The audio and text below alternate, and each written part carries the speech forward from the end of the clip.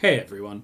First off, we at the Familiar Strange want to acknowledge and celebrate the first Australians on whose lands we are recording this podcast, and pay our respect to the elders of the Ngunnawal and Ngambri peoples, past and present.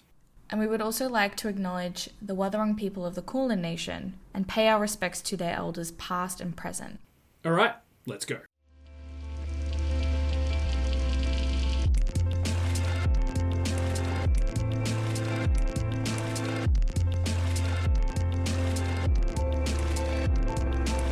Hello and welcome to the Familiar Strange, brought to you with support from the Australian Anthropological Society, the Australian National University's College of Asia and the Pacific, and the College of Arts and Social Sciences, produced in collaboration with the American Anthropological Association, and coming to you from our homes still, but with assistance from the Australian Centre for the Public Awareness of Science. I'm Alex, your Familiar Stranger for today. I'm here with my fellow Familiar Strangers, Carolyn. Hello. Joe. Hello. And our newest TFS member, Ruana. Hi guys. How you doing, Ruana? I'm good. How are you? Not too bad. Before we dive into today's discussion, did you know that we have a Facebook chats group? Join us on the Familiar Strange Chats on Facebook and provide some valuable insight on today's episode. So, Ruana, our newest TFS member and another PhD student at the ANU. Can you tell us a little bit about your research? I'm sure the audience is going to be really curious. Yeah, sure. I do my research in Tibet, the one in Chinese part, and it's about the coexistence of Tibetan medicine and biomedicine and how people living and working in these two systems. And are you able to give us just a brief intro into Tibetan medicine? Tibetan medicine considers that the human body and the universe are both made by 5 elements of soil, fire, water, wind, and space. And in that case, the outer universe and the inner universe of the body is connected.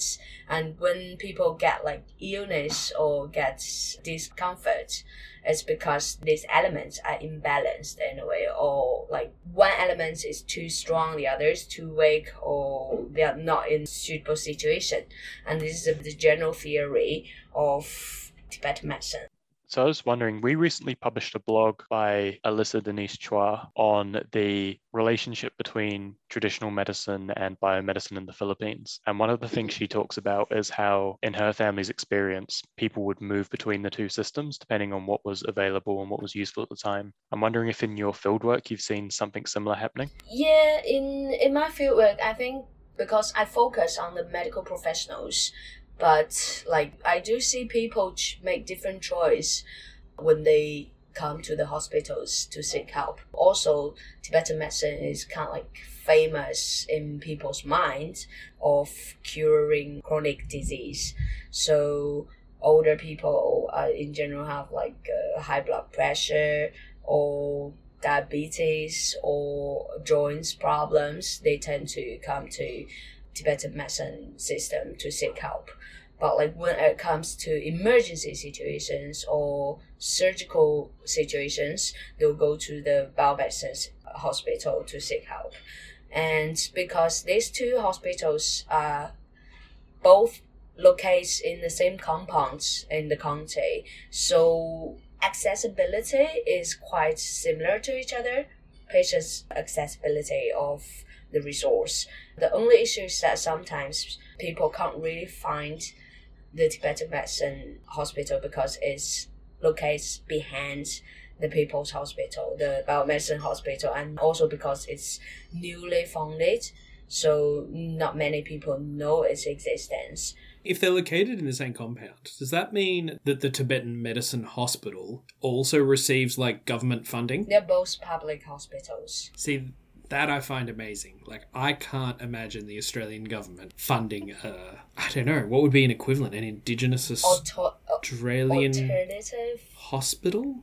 Yeah, an alternative medicine hospital. My mom is a nurse, so I have grown up in a very biomedicine environment, I suppose. But I'm quite interested in the intersection of religion and spirituality with health practices and how they intertwine. So I think what Runan was saying earlier about how Tibetan medicine kind of sees the body and the mind and this internal world and this external world as being one and the same almost. And if something is wrong outside, there's possibly something wrong inside. And I like the way that like interplays with each other. Yeah, like, look, as somebody who I was brought up like super atheist, I've always struggled a bit with a lot of alternative medicine practice. And yet at the same time, going through anthropology, you start to realize how essential these practices are to people's sense of self, and that even if you have a very pragmatic mind, often they have quite good outcomes, even if it's for reasons we don't understand, because they encourage us to pay attention to a whole lot of other factors that Western biomedicine traditionally doesn't, or because of its current sort of capitalist form kind of doesn't, where it's like we need to pump as many people through in 10-minute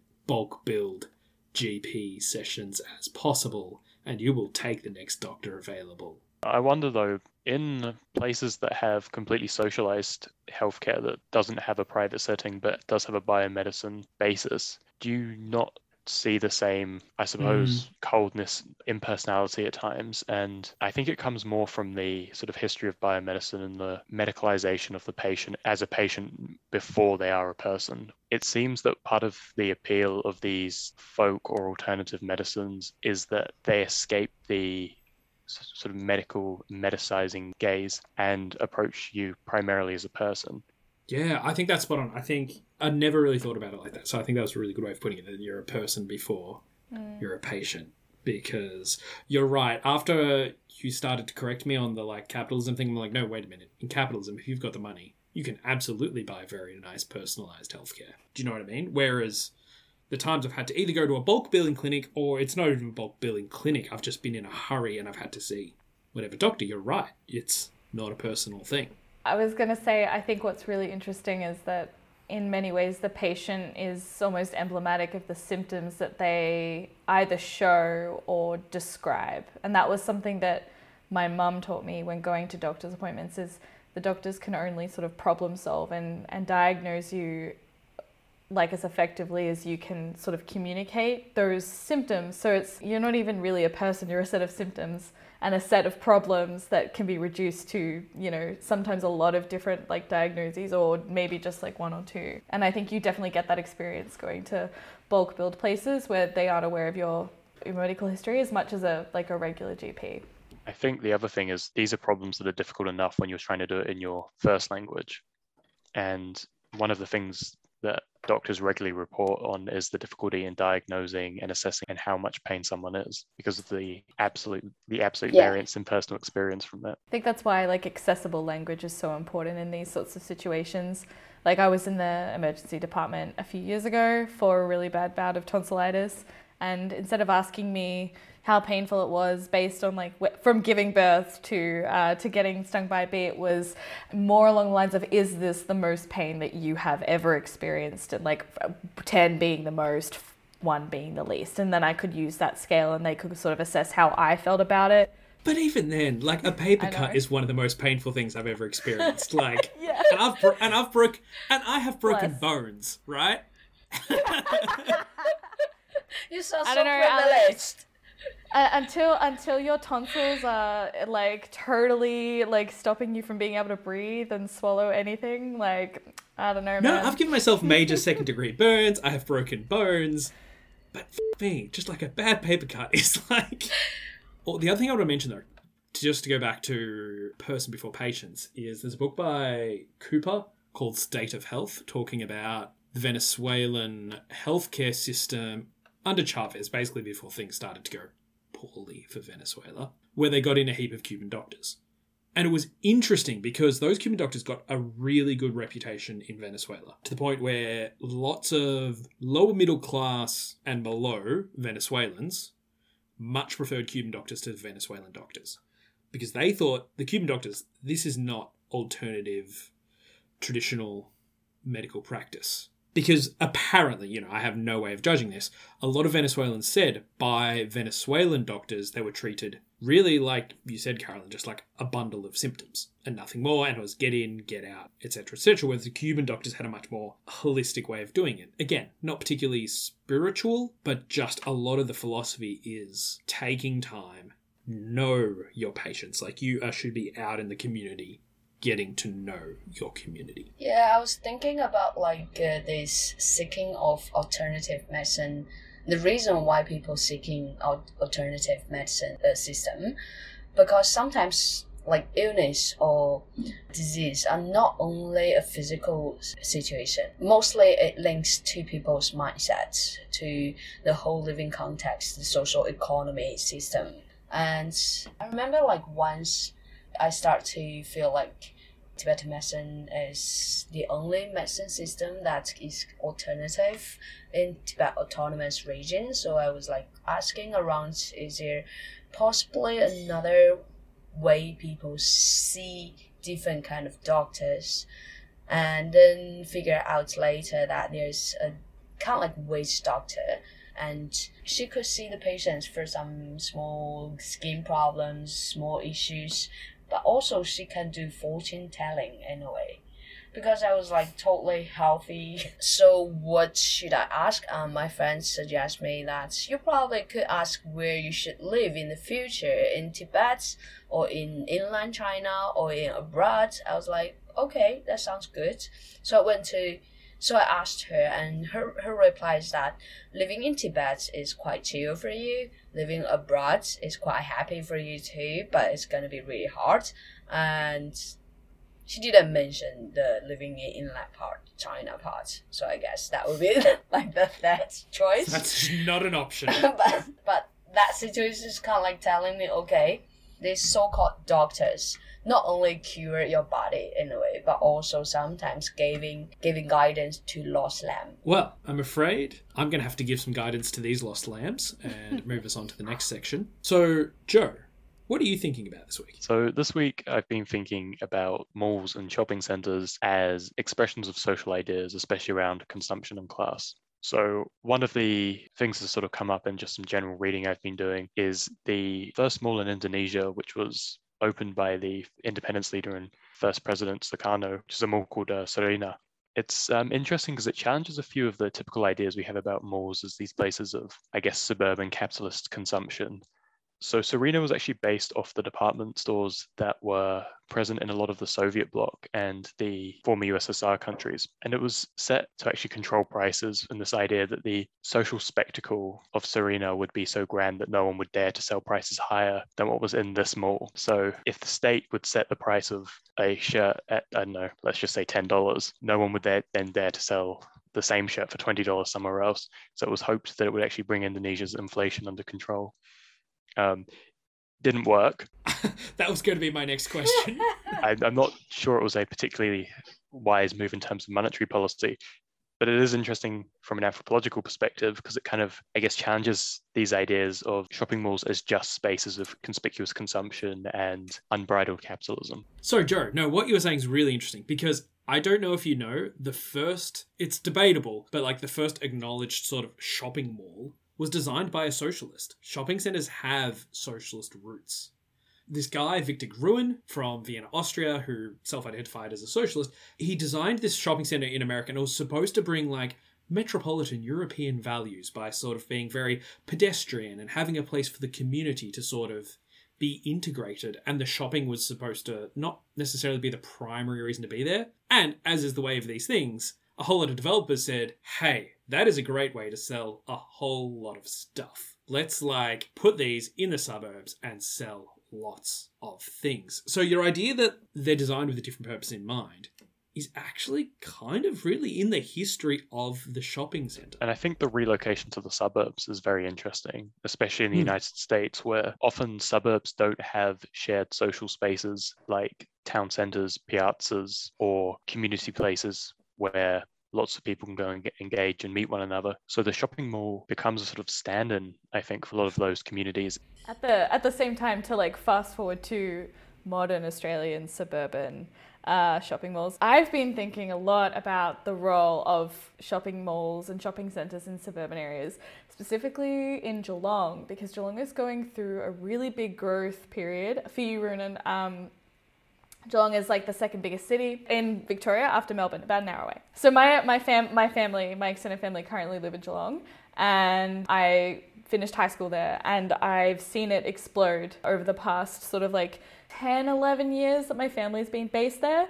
There's suburbs being built that are the size of about 100,000 people. So obviously there's a lot of infrastructure that's going up in order to support these population groups and to have these sort of like community centres. So I think within a 5-kilometre radius of my parents' house, there have been 3 different shopping malls that have either popped up from nothing or have been renovated and extended in the last 5 years. And what you see in Geelong is actually that the original sort of town centre that's on the water, it's really, really beautiful. There are 2 main shopping centres there as well, that it's gotten a lot quieter as these amenities have moved out of the central business district. There's less reason for people to go into the city now, so there are more vacant shops. Parking is more expensive because the council's no longer making as much money off new cars coming in and out. There's a real lack of public transport to get people from suburbs into the city centre. It's only really like mainly to the closest centre.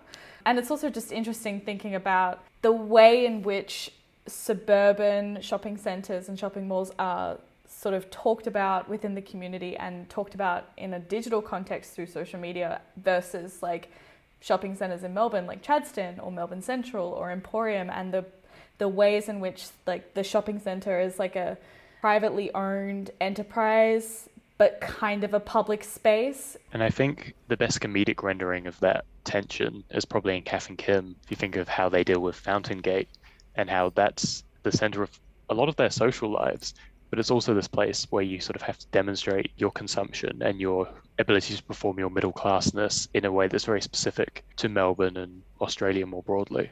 Well, this is the thing. It both is specific and isn't. The specific ways Kath and Kim does it, for American listeners, just go watch Kath and Kim. But nevertheless, it's both specific and not. So I am reading at the moment El Mall by Arlene Davila, who is talking about shopping centres in Latin America. And she makes a big argument that shopping centres, as we've been discussing, have this weird tension between ostensibly kind of democratic spaces that anyone can go to, and yet really contested sites of class differentiation. And as you sort of said, Joe, a large part of being in a shopping centre is kind of proving that you belong. And that's a big marker of difference between some of the really high-end shopping centres and some of the lower-end shopping centres. That the lower-end shopping centres, she says, have more reasons just kind of to hang out and not necessarily spend money. Whereas the more expensive ones, it's harder to just chill and not spend money. And so just being in that space starts to determine who you are as a classed subject. To be honest, in those higher level shopping malls, if you go there without shopping or without spending money, you will feel a bit awkward sometimes. It's like, yeah, everyone's like spending here, I don't fit in.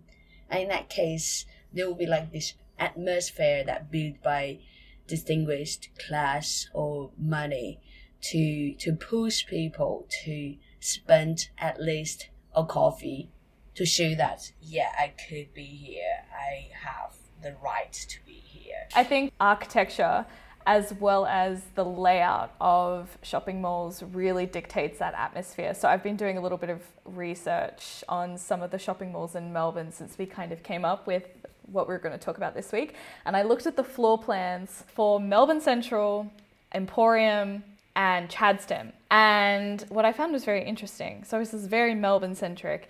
Chadstone, which is the biggest, I think it's like one of the biggest shopping malls, and it's definitely the biggest one in Australia, but it's definitely like marketed as the fashion capital.